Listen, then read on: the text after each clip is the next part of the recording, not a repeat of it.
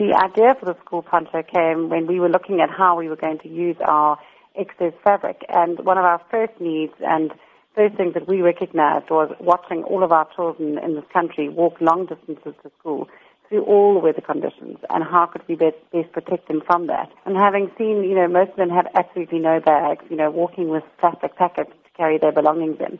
That was one of the first things that we recognized we could try and do, and we would make a backpack. And then the idea of the poncho came with the idea to protect the children from the wet weather conditions. And the poncho doesn't just protect the child, it protects the bag and all the belongings of the child too. How does this project encourage entrepreneurship then? We aim to promote entrepreneurship by offering skills training. And not only that, we also have done a very different way of costing our bags. We basically have decided that we need to ensure that all the sewers earn a living wage and a fair wage.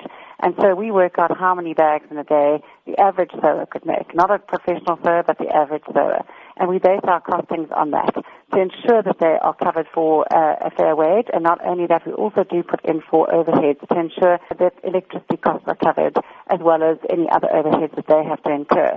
But we do work with community organizations, and that's why we've added that in as well. How environmentally friendly is this project? The environmentally friendly part comes in a number of aspects. First of all, we weave our own fabric here in South Africa. So we have a factory in Pinetown, and we actually make the fabric ourselves. It's then treated specifically for dye sublimation in our plant, where we have a professional chemical engineer who treats the fabric for dye sublimation.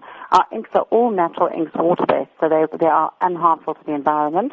Our fabric that we weave is polyester, which in itself can actually be converted to other products if it is heated. But our whole big point is to get rid of any excess waste going to landfill.